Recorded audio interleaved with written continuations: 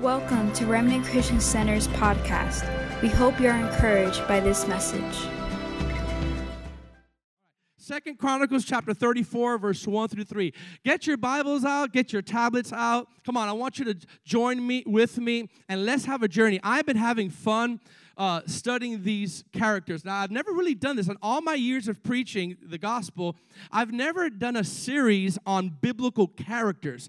And so what I mean by that, I started a series called Bringing Back the Biblical Revivalists and Reformers. And I am so enjoying allowing the Holy Spirit taking me on a journey. And listen to this. This is key for you guys to understand. So follow with me.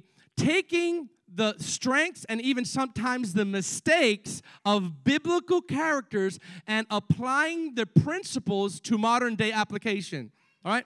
So in other words, it's not just something that we're going to read a story about individuals. 2 weeks ago, we talked about Gideon, and we saw the principles of going back to your home, right, and put your house in order, like the angel of the Lord says, go back to your house and clean out the idols in your house, right? So this is a foreshadow of what's going to happen. And so a couple of weeks before, we talked about Ruth, how Ruth is a type and shadow of the bride of Christ, and Boaz is a type of shadow of the bridegroom God, Jesus, and the dynamics. Have been many enjoying that? How many could see prophetic principles from biblical characters to today? Watch this. So I call this, what we're doing, I call this prophetic preaching. Not pathetic preaching, prophetic preaching. Because prophetic preaching, what it does is it takes verses from Scripture and not exaggerates them, but gets that same application prophetically and fast forwards it to your life today. Come on. That's what we want to do. All right? So 2 Chronicles, I'm going to talk about one of the most famous guys, but many of you only think that this is for a youth sermon because if you've been around church for a long time, you will see that it's predominantly looked for youth ministries, but it's not. So let's pray. Father, we thank you for your anointing. We thank you for your life. We thank you for the ears that will hear the word of the Lord with excitement and anticipation today. I thank you, Lord. I give the congregation permission to be excited, to say amen, and opening their hearts for revelation and truth in Jesus' name. And everyone said, we're going to talk about Josiah today. We're going to talk about Josiah. Everybody say Josiah. Now, this is prophetic because I really feel that we're going to grab 3 or 4 principles that will apply to what I desire and God desires for modern day Josiahs to be raised up at RCC, okay? Are you ready? 2 Chronicles 34, verse 1 through 3. Look at this. I have a lot of scripture today, if you don't mind, so we're going to go through it. Some of it is going to be on the screen as I call them out, but you don't have to turn to all of them. Josiah was 8 years old when he became king. Goodness gracious. I could just stop right there and just say, what? Imagine the king of an entire nation being 8 years old. What would they ask for? I want the Nintendo Switch. I want the Xbox. I want it all, and I want all the pizzas for free for all my staff, all my 8-year-old staff. He was king. Now watch. When he was 8 years old. Oh man, I feel a prophetic preach going on here. Look.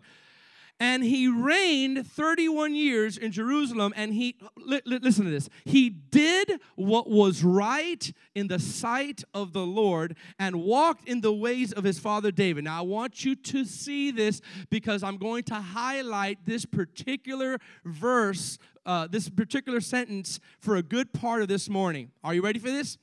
And listen to this. And he walked in the ways of his father David. Watch this. He did not turn aside to the right or to the left. How many know God is not talking about physical direction GPS there? He's not talking about he didn't turn right with his camel or turn left with his camel or with his walking. He's talking about his walk with the Lord. Now, how proficient is someone's walk with the Lord that the Holy Spirit sees that walk so much that highlights in Holy Scripture that individual did not ever turn right or left in his walk with God? Wow. So listen up, look into the details of Scripture where the Holy Spirit highlights this about Josiah. He did what was right in the Lord, watch this, and he did not turn to the right hand or to the left. For in the 8th year of his reign, that would make him what? 16 years old, good guys, while he was still young. Oh, don't let me preach before it's time. He began to seek the God of his father David. And in the 12th year, he began to purge Judah and Jerusalem of the high places, the wooden images. This is a young adult bringing revival to the nation. Oh, you're not hearing me. The wooden images, the carved images, and the molded images. I want to highlight this morning, look at me. I want to highlight this morning a couple of phrases prophetically from Josiah that I am contending for our community at RCC to walk in. The first thing I want to share is the phrase, he did not turn to the right or to the left. Say that with me. He did not turn to the right or to the left. Now, what I'm going to harp on prophetically in the first point is this. There's not going to be any slides, so it's just good old-fashioned preaching. You just got to listen, all right? Is this. Not turning to the left or to the right is prophetically and even actually saying that Josiah refused to compromise or give in to compromise in a culture that had forgotten about God. You have to understand that terminology, not going to the left or to the right, is talking about consistency in his walk with God, not being perfect, there's a difference, but consistency of not continually veering off into some other thing and then coming back, veering off into some other reality with other than God, and then coming back, then repenting 5 million times. The Bible says that Josiah did not turn to the left or to the right. In other words, he refused to give in or watch this, be infused by the culture of the day, even though there was a godless culture. You have to understand, Josiah comes on the scene, and the book of Chronicles, especially 2nd Chronicles, is written basically after the Babylonians invaded Israel for over 70 years. And so historically, it's taking place right after the culture of Babylon invaded Israel. Watch this. This is crazy. Imagine you waking up and the America that you live in now is not like the America of our forefathers. Oh, wait, it's happening already. Wait, maybe that was not a good example because that's already happening. But what I'm saying is the America now is not like the America that George Washington had founded when he signed the Constitution and he talked about God. That is not it. But how about even more so when a foreign country comes to America and institutes their own customs, their own paganistic ways, their own culture, which makes the nation that used to know God totally godless. Now, how would you feel if you raise your kids in let's say 70 years of captivity, and you're in year 23, all your kids ever know was the Babylonian culture. They don't know the whole history. They read about it, but they don't know the history of it. And so imagine waking up and living, watch this, oh glory to God, in a culture which actually breeds compromise, which actually encourages compromise. And yet Josiah, because of certain principles I'm going to highlight, did not compromise physically without it. Think about how easy it would have been for Josiah just to go with the flow, just to compromise a little bit in what he watched, and think how easy. Listen, it's actually in a sense, it's actually harder in Josiah's day than it is here now. You say, no, it isn't. Yes, it is. Because we have so many tools we had podcasts, we have studied material. It is easy to get things of the Word of God. Imagine only hearing about God and you're invaded, and watch this, all around you, there's a culture that screams, there is no God. Yet Josiah didn't waver with compromise. I think what happens with a lot of Christians is that we waver in compromise because when things happen that appease us, or when we get hurt, or when we get angry, we begin to compromise our walk with God. And that is a decision that only you and I can make. God doesn't make that for you. Watch this. So a true encounter and a true revelation of the Lord Jesus Christ will not allow, listen to this, you're going to shout, if not, I'll shout for you, will not allow the culture of the day to influence the believer. The spiritual Josiahs do not allow the culture of the day to influence the believer just because it's relevant. And I'm concerned with many millennials, in the millennial generation, that we become, even the millennial church.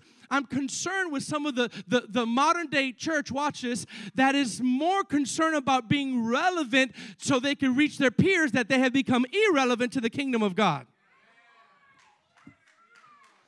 There's a danger that is happening, that when we seek to become relevant to the culture, we become irrelevant to the kingdom of God. Now, being irrelevant to the kingdom of God is not being rude.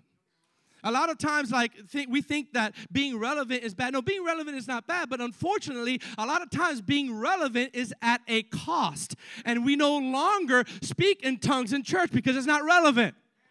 We no longer pray for the sick on Sunday morning or cast out demonic powers that are trying to influence because it's not relevant anymore. And people will leave. It's not the friendly way of doing things. And even in churches, we've stopped preaching the Word of God because it's not reaching the relevance of our community. But you know what? In the attempt to be relevant to the culture, we've stopped being relevant to the kingdom. We no longer lay hands. Listen, we don't even, in this church we do, and I'm not knocking in church, I'm just giving you a point. We no longer have altar calls.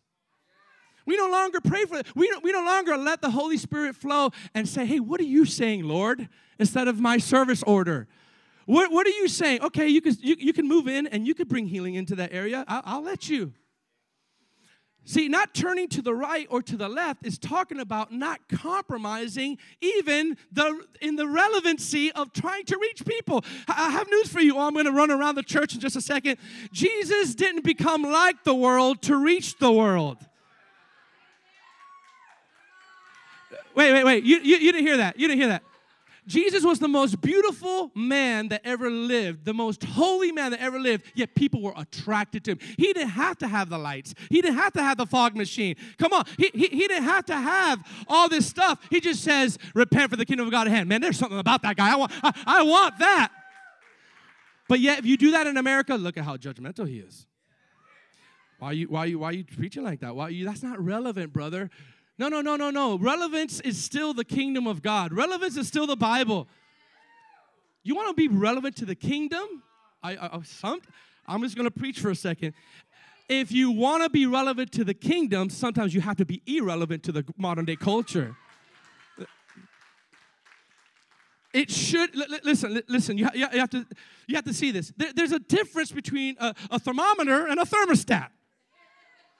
Because a lot of Christians have become thermometers when we're called to be thermostats. See, because a thermometer fluctuates up and down at the condition of the environment and the culture. Whatever the culture says, the thermometer says. Whatever the weather is, the thermometer is. But the thermostat sets it up, and everything around the radius of a thermostat has to adjust to the thermostat. If the thermostat said, I want to be 65, this whole room is going to be 65. Whether you like it or not, it's like, we've become thermometers when God is saying you're the thermostat of my God, of the kingdom of God, and you have the culture of the kingdom in you. We've lost that in American churches. Josiah realized that he did not allow the culture of his day to make him turn left or right. He stayed the course. You know why it's so easy? I have like 5 shouting sessions already. Do you know why? You know why it's so easy for modern day Christians to be spiritual Josiahs of this day? Not because we want to pick a fight and win, even though we win in the spirit. It's because you were never designed in the first place to fit in. You were never designed in the first place. We're actually called to stick out like a sore thumb. Again, sticking out like a sore thumb does not mean being rude for the sake of sticking out. We were never designed. Actually, it's abnormal for us to try to blend in and no one knows a difference. You know why? Because part of DNA, part of identity, watch this, part of your identity is not only knowing who you are in Christ, I'm going to shout really loud on this one, is knowing where you come from also. We've been people that we've been a people that have been taught that we were waiting for heaven to come instead of acting like we came from heaven. Watch, I'm going to prove. You know, the Bible says abstain lust. And he says, here, I'm going to give you the fuel to abstain lust. As sojourners and strangers, abstain. So, look at this. It's easy to stick out like a sore thumb because you know that this is not your home. Your citizenship is not from here. When you listen, I'm going to go to Dominican Republic with Harvest in a couple months, and I'm going to preach to like hundreds of pastors in Dominican Republic that the Lord has opened the door for. When I go to Dominican Republic, I'm not going to be like, oh my God, what is going on here? I have to get a visa here. I got to learn the language here. Although I know Spanish, whatever. But I'm not going to be like, oh my God, I'm just really nervous. You know why? Because in my mind, I'm just passing through. In my mind, I don't have time to get involved in the culture. Come on, somebody. Because I know I'm just visiting. And the Bible says that you are just visiting this earth.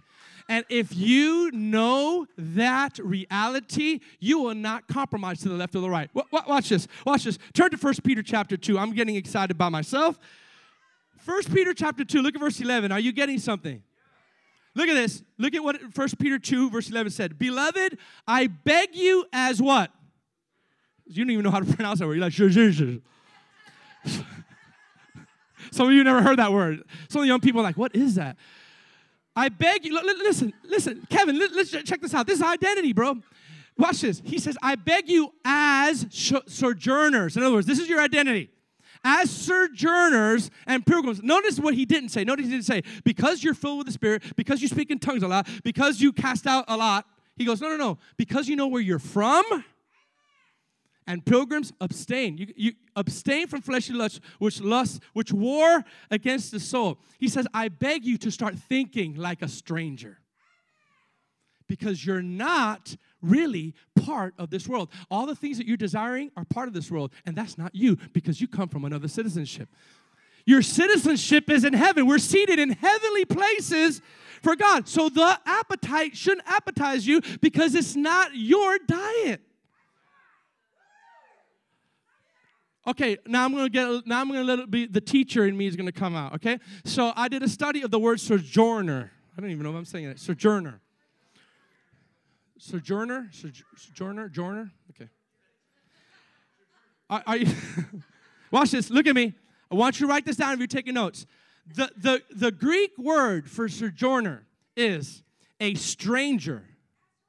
Listen, a stranger, a foreigner. Look at this. I'm gonna.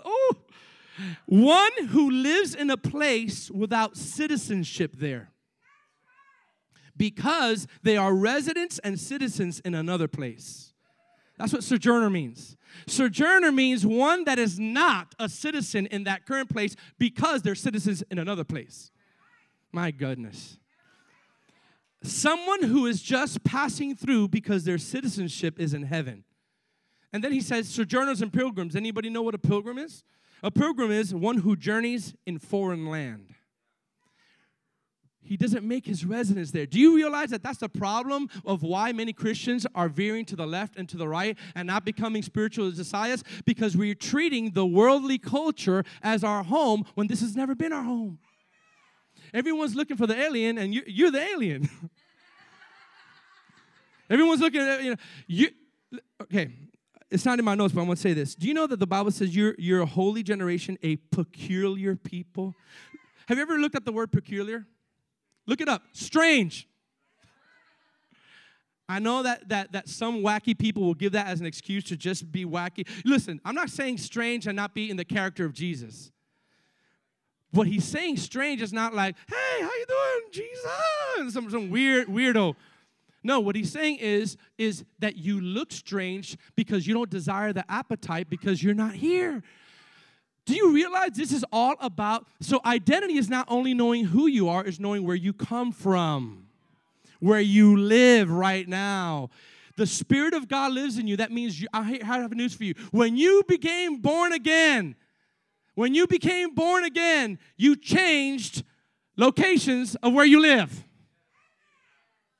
You change your residence, not just change your nature. He didn't only change your nature, he changed your address. Come on. This is why Josiah was successful, because we were never meant to fit in. We were never meant to blend in with the culture. We took our new nature with us when we got born again. Say amen. Say amen. And this is the main thing that I want to share, the first point. When he did not turn left or to the right, is talking about not compromising even in our walk with God, not because we're fighting. See, when preachers preach don't compromise, it's usually from an angle of try harder, right? Don't do this. Don't do that. I'm preaching from an angle of who you are in Christ and your residency, so it shouldn't be hard.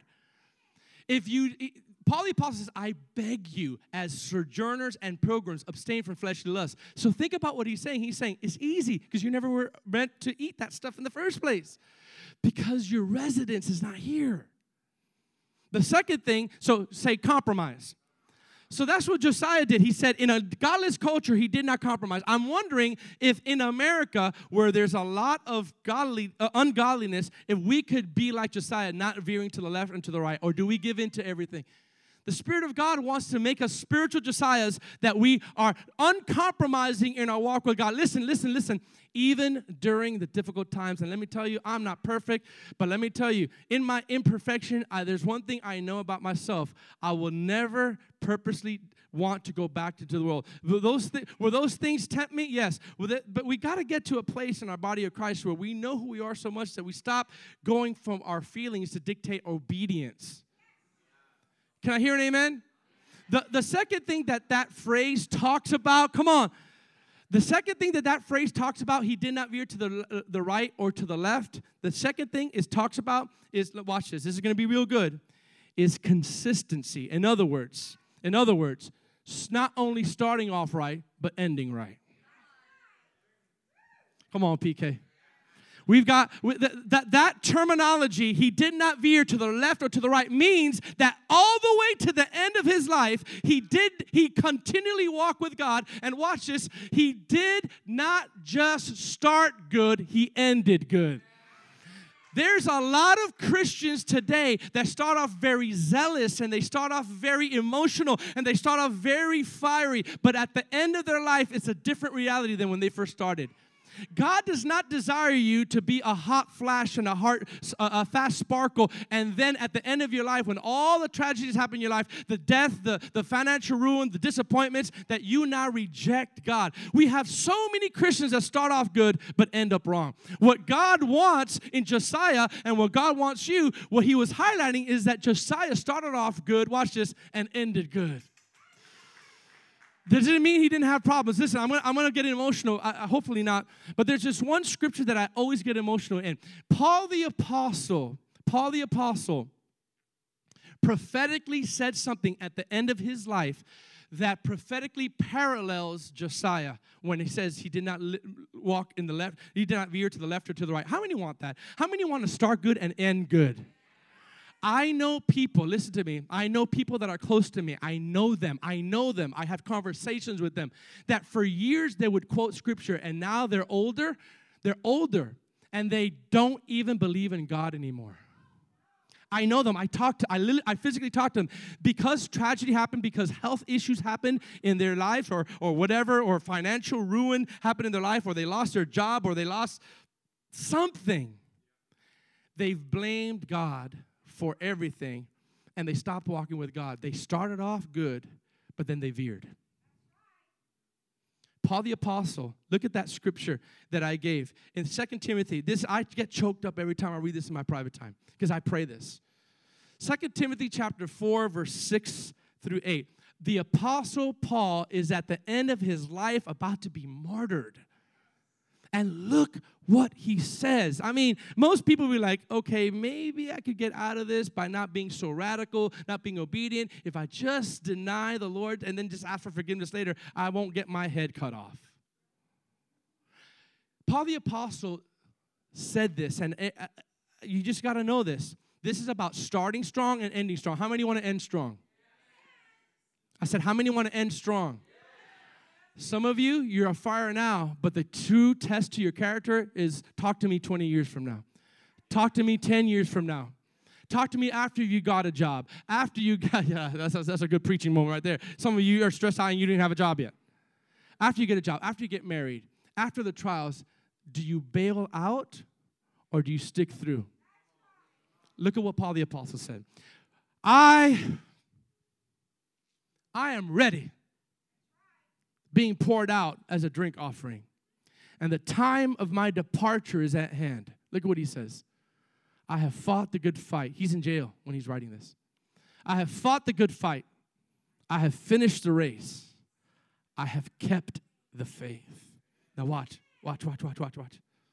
Finally, because I kept the faith and I started strong and I ended strong, there's laid up for me the crown of righteousness, which the Lord, the righteous judge, will give to me on that day. And not only me, but to all who love his appearing. Do you realize that one day Jesus is going to look at you eye to eye and he's going to smile and he's going to give you a crown of righteousness? Paul the Apostle, at the end of his life, said, I have fought the good fight. I have finished the race. I have kept the faith. Look at me. Do you know how many Christians cannot say that at the end of their life? Do you know how many Christians, they got saved at 20 years old and now they're 60-something years old and they cannot say that statement? And then Paul the Apostle says this. He says, finally, there's laid up for me a crown of righteousness, a reward for starting strong and ending strong. Can I say this, those of you who are looking at me like, well, that's a little hard. You don't expect anything different from your marriage. Yet you think that it's hard preaching when it's the Lord saying it through a preacher. You that are married do not desire for your marriage to start strong and end up weak. You desire to start strong and, as a matter of fact, desire to be more in love at the end of your life. Got 3 amens. Paul the Apostle's declaration that, watch this, I finished the race, is a prophetic declaration of what God talked about Josiah. Josiah said, that man, he did not veer to the left or to the right all of his life. Listen, not just some of his life, all of his life. Yes, he had weakness. Yes, he had doubt. But at the end of the day, he came back to the Lord.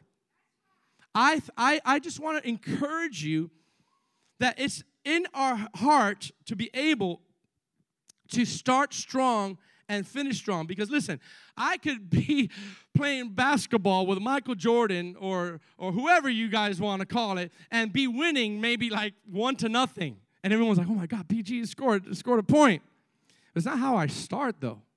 If he comes back and scores like 11 more points on me, no one's going to remember Pastor George. They're actually going to say, well, he probably just left you. My goal for you is this. We have a lot of strong finishers, but examine yourself. Check yourself. Check yourself and see if you are walking with the Lord. Come on, say check yourself before you wreck yourself.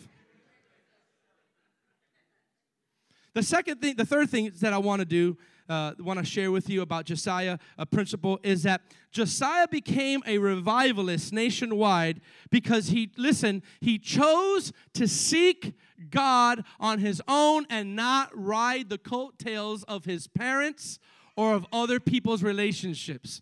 The Bible says when he was 16 years old, watch this, he began to seek the God of his fathers. Oh, I'm gonna preach in the last couple of minutes here. In other words, it wasn't until after Josiah, watch this, started seeking God that his ministry assignment, his business assignment, his assignment that God gave him started flourishing. We have a lot of people that are in ministry assignments or business assignments that are trying so hard to succeed with their giftings, and that's great. But the hidden recipe, oh my, the hidden recipe of success is when you take out time out of your skill set and out of your gifting and purposely pursue hard after God. That pursuit will cause you to be successful in every area. Now, I know this sounds simplistic, but I'm going to give you some scriptures. Yes, we need our giftings. Yes, we need our skill set. But the Bible says at age 16, now notice something. Here's a revelation. He did nothing of great significance when he was only king. There's a lot of people that are anointed for ministry, but they're not doing anything because they're not really seeking God. They're seeking a position. But here's the thing. When the Bible says Josiah started seeking God, what did he say? It says that he began, after he sought God, to purge the idols and the things. And watch this. There's a hidden recipe that God has for us today. And I want to give you some scriptures because of time. And because of time, I'm going to give you some scripture. That means, listen, the businessman, all of us, no matter who we're called to, we are called to get away and pursue God, because pursuing God is the hidden recipe for success. I'm going to show you that if you're a businessman, you're a lawyer, you're a doctor, watch this, you're a greeter or an usher in your church, not just for the pastor or the intercessor. We are all called to take away time and seek God for ourselves. That means even in your busy schedule, you have to find time in your home that you whip out the Bible and begin to pursue God on your own without riding the coattails of your pastor, your leader, your friend, or your parents. We got a lot of young people that are going to church only because their parents are going to church.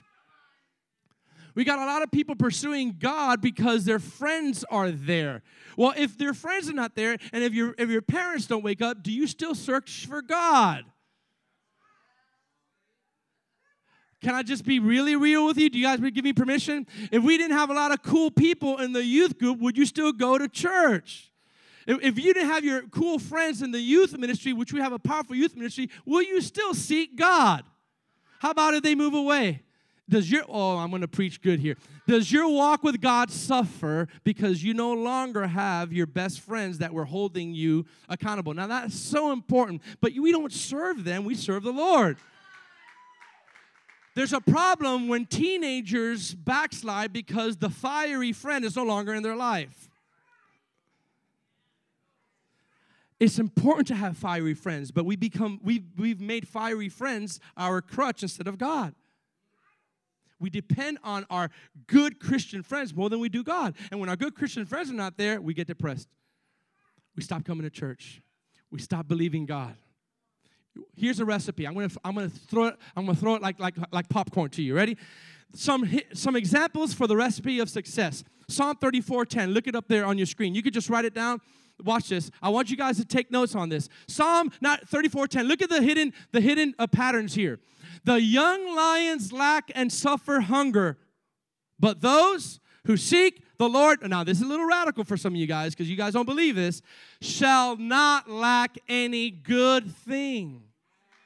Oh, come on, Pastor George. Are you talking about that all we got to do is seek God and you will not lack good thing? No, yes, you could have other things, but those are secondary, not primary. The young lions lack, watch this, but those who, watch this, notice that it didn't say, but those who are on stage, those who fulfill their ministry assignment, those who get their satisfaction by being on a stage or having a mic, or those who get their satisfaction by doing their passions. He didn't say that. He didn't say those who get their satisfaction by doing what they love to do. Yes, do what you love to do, but you're still going to lack good things.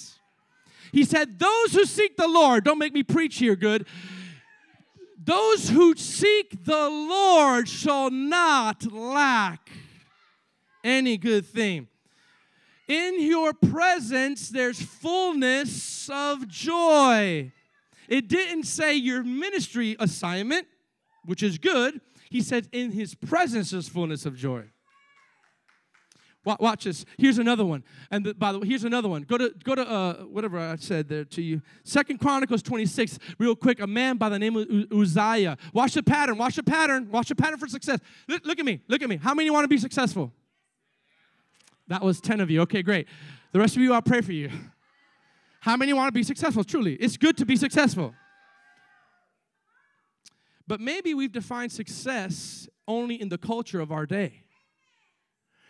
Maybe we've only defined success as only having money. That's part of having success, but you're still going to lack peace. You can still lack peace if you have a lot of money. You could still lack joy if you have a lot of money. But when you got a lot of presents, you don't have to have the money, and you got a lot of other things. You got peace of mind. You got joy. You got a smile on your face. Uzziah, here's another one. Here's a little pattern here, a little prophetic foreshadow, was also 16 years old. Come on, teenagers, young adults. Get ready, young adults. Get ready, teenagers. I have a word for you. I have a word for you. At the end, I want you to hear me. Uzziah was 16 years old when he became king, and he reigned 52 years. We're going to do some things here. Watch this. 16 years old when he became king, and he reigned 52 years in Jerusalem. Okay? Now keep on going. Look at verse 2. And he did what was right in the sight of the Lord, according to his father Amaziah had done. Look at the secret. Look at the secret to success. Please hear me. Follow me. Look at verse 3. Look at verse 3. And he sought, everybody say sought, God in the days of Zechariah, who understood visions of God. Are you ready to shout with me? And as long as he sought the Lord, God made him to prosper. As long as he sought the Lord, God made him to prosper. Young lions lack, but those who seek the Lord shall not lack any good thing. God made him to prosper. Now, we like to spiritualize that and say, well, he's not only talking about financial prosperity. I looked up the word prosper because I knew you were going to ask me that. So the Bible, in that chapter, it says that as long, watch this. Ooh, this is so good. I feel like shouting right now. As long as he sought the Lord, God made him. Whew.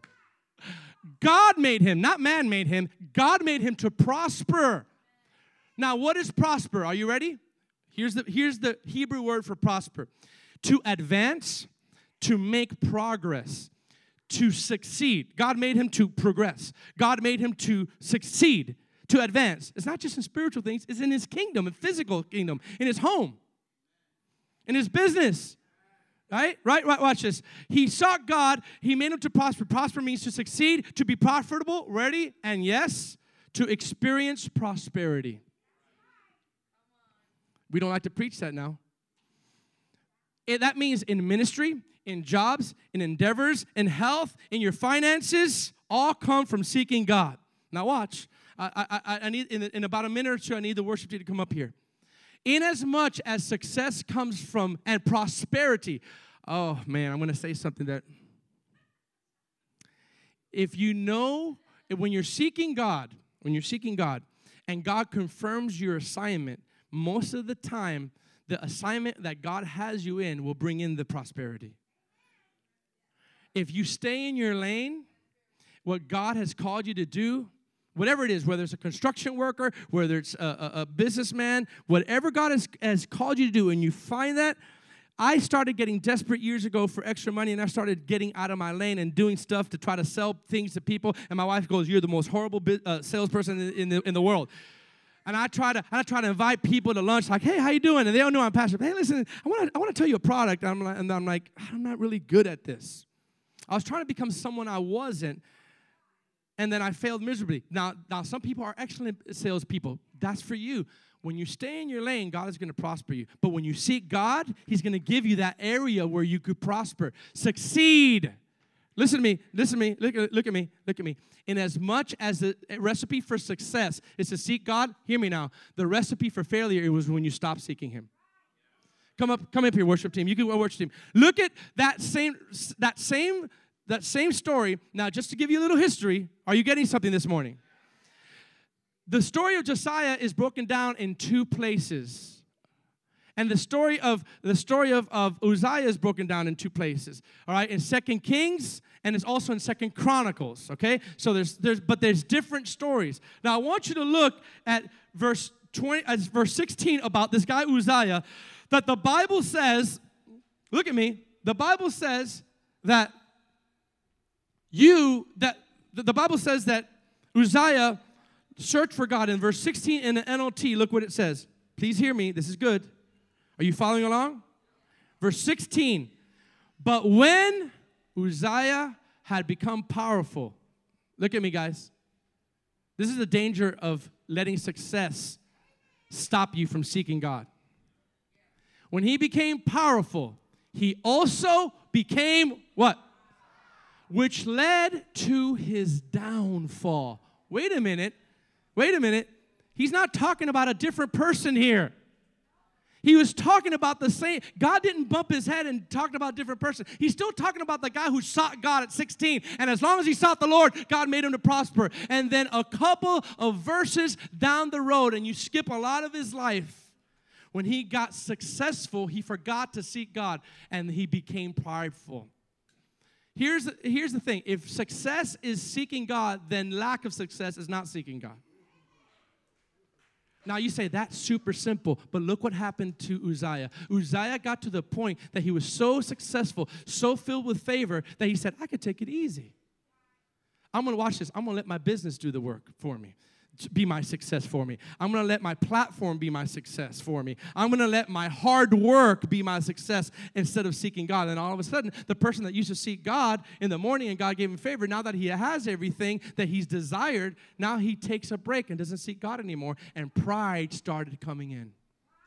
There's a dangerous place when God, not the devil, when God brings you success because of your early days of seeking God, and then you don't know how to sustain that with the success that you have. That's why so many people, when they get rich really quick, they get all this money and they become bankrupt a couple years later because they've never handled that much money. When you get blessed because you're seeking God, you need to keep seeking God. Don't only seek God when you're in trouble. Don't only seek God when the rain is falling and you say, oh God, now thank you, now it's time to get on my knees. No. When things are blessed, stay humble and say, thank you, Lord. I lift up my hands because you are good. Continue to have the same devotions that you did when you had nothing. Your devotional life should not change because you're more successful. I'm preaching better than you're saying amen. Actually, you're saying amen pretty good actually today. You're saying amen pretty good today. And by the way, listen, please give me about 5-7 minutes because I have a prophetic word I want to release. Every young person, every young adult, look at me. By the way, Josiah and Uzziah also had a common denominator about their stories. Not only did Josiah did not veer to the left or to the right, did not give in to compromise. Not only did he start strong and finish strong, but both Josiah and Uzziah, even though Uzziah messed up at the end, all were successful and were revivalists when they were 16 years old.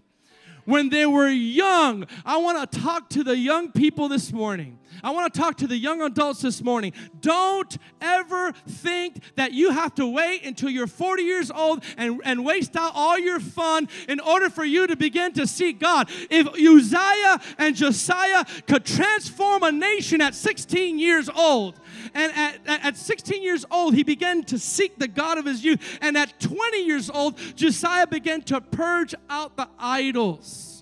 I want to challenge every young person and every young adult that your season is not 3 years from now. Don't wait for a pastor or a leader to affirm you to begin to seek God. I challenge you to consecrate yourself, to begin to seek God with all your heart. I challenge you to not be fascinated by this culture and be fascinated by the beauty of God. And I dare to tell you that at 16, at 17, at 18, at 12, you can start seeing visions and you can start changing the culture, even of your family.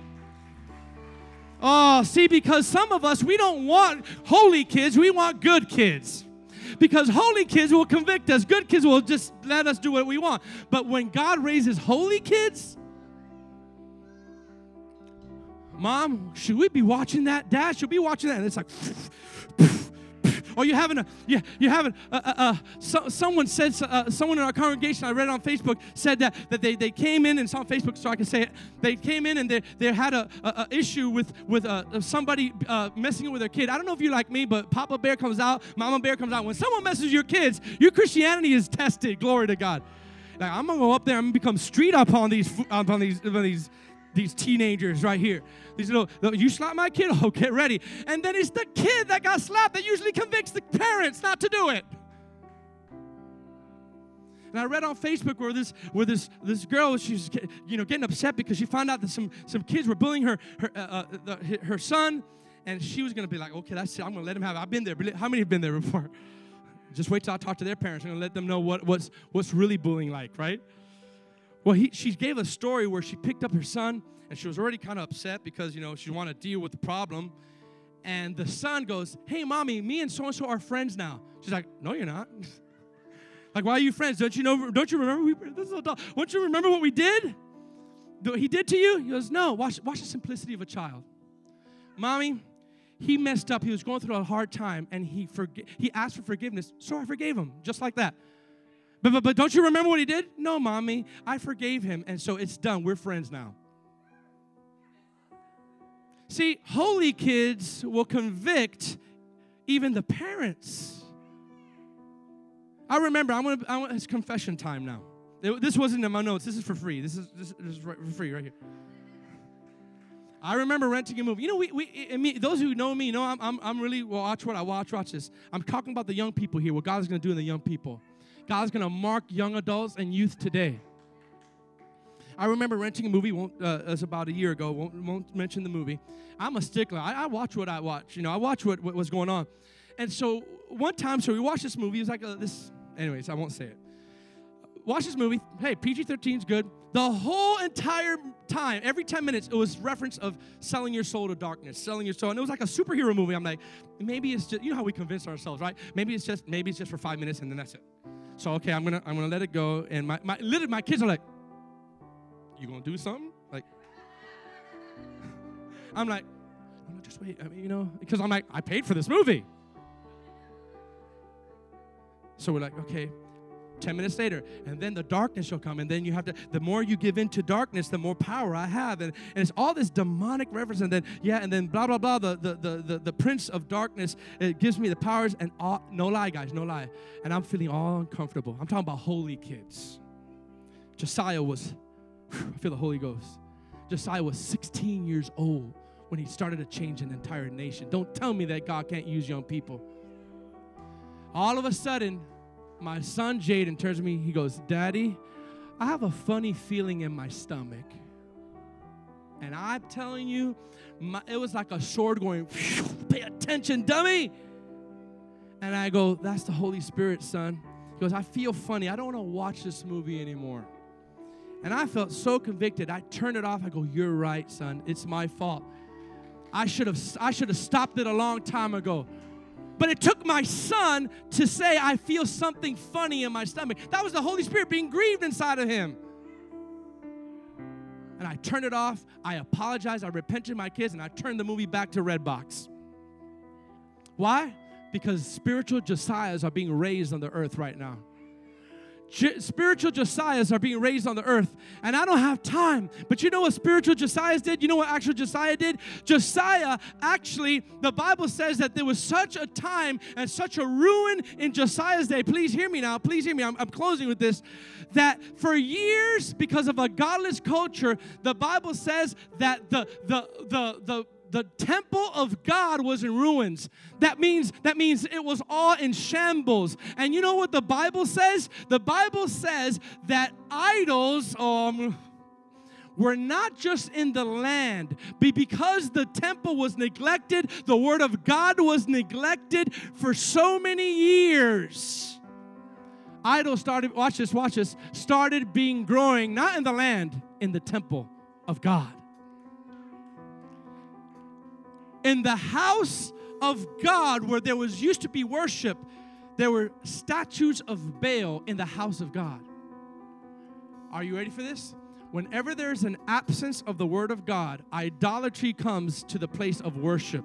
While you're worshiping Jesus, we worship then the stage, and we worship a position, and we worship the mantle. We worship a gifting. Look at this real quick, and then I'm going to close. Oh, how many feel the Lord? Look at 2 Kings. Look at 2 Kings 22 really quick. This is the last one. 2 Kings 22. My God. Raise up spiritual Josiahs, Lord. Come on, how many want to be spiritual Josiahs? That start off good, end up good, And do not give in to the compromise of the day.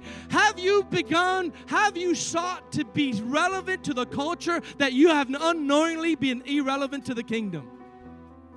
Have you been seeking to reach people for Christ, all in the name of reaching them at their level, that you have stopped being relevant to the kingdom of God? Ready? Ready for this? 2 Kings. This is my last scripture. I want you to see what Josiah did, because God is raising people like this right now in this age that will expose and recognize idolatry in the church. Not just in the land.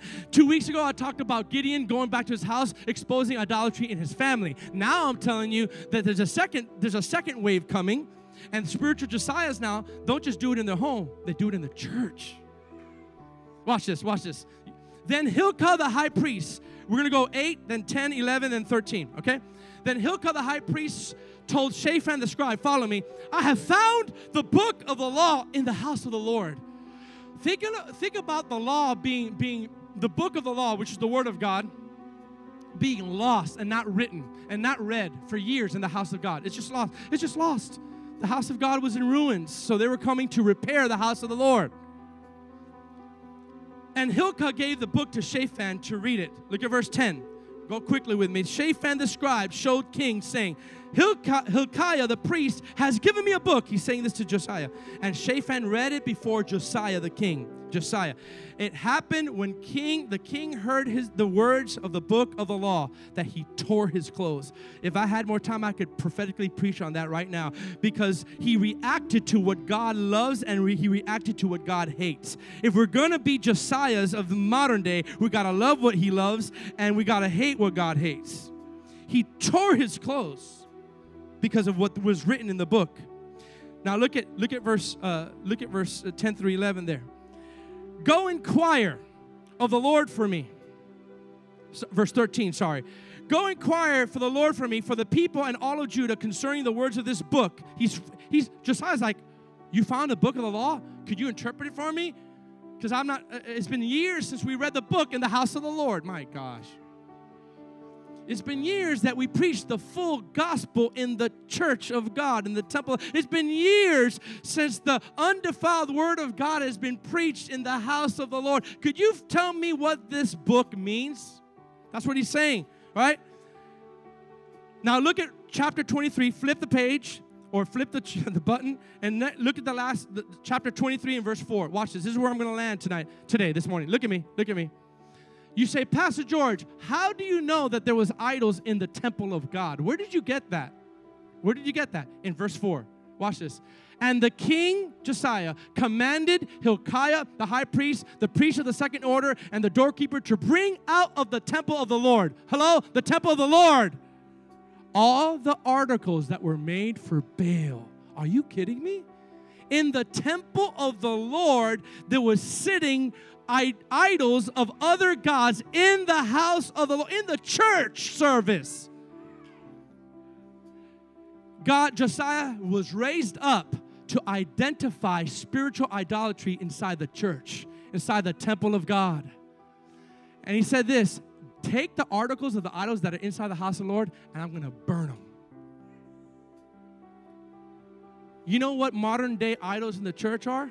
Desire for platforms.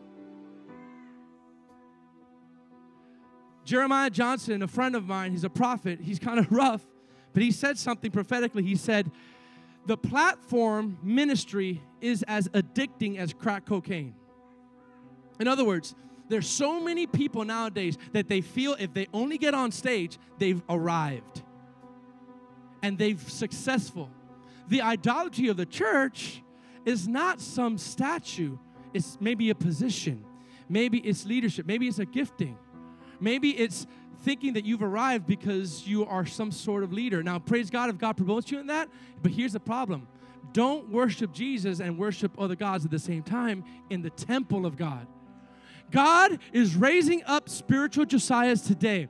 Watch this, listen to me, that are young and old, but he's also marking the young. The Lord told me in prayer this morning, he's putting an X and marking the teenagers and the young adults today. And I'm going to have a special call for those who desire to be spiritual Josiahs. And those of you who want to be spiritual Josiahs, what does that mean for you? That means you are absolutely content as not veering to the left or to the right, no matter what happens to you or your family. And that you'll start off strong and you'll end strong. And what's the recipe of it all?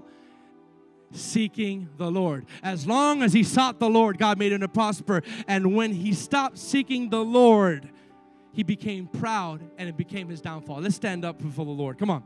I want us to right now ask us, and we're going to worship right now. And I'm going to ask you as we worship right now for you to make adjustments to say, Lord, I want to be a spiritual Josiah. Come on. I want to take the principles of Josiah and I want to be I want to, listen, hear me.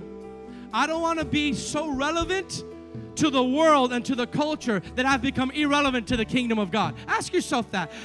Ask yourself, have I become so relevant to the culture in the name of reaching people that I've become irrelevant to the kingdom of God? Lift up your hands all over this room. Thank you for tuning into our podcast. For more information about us, please visit remnantchristiancenter.com.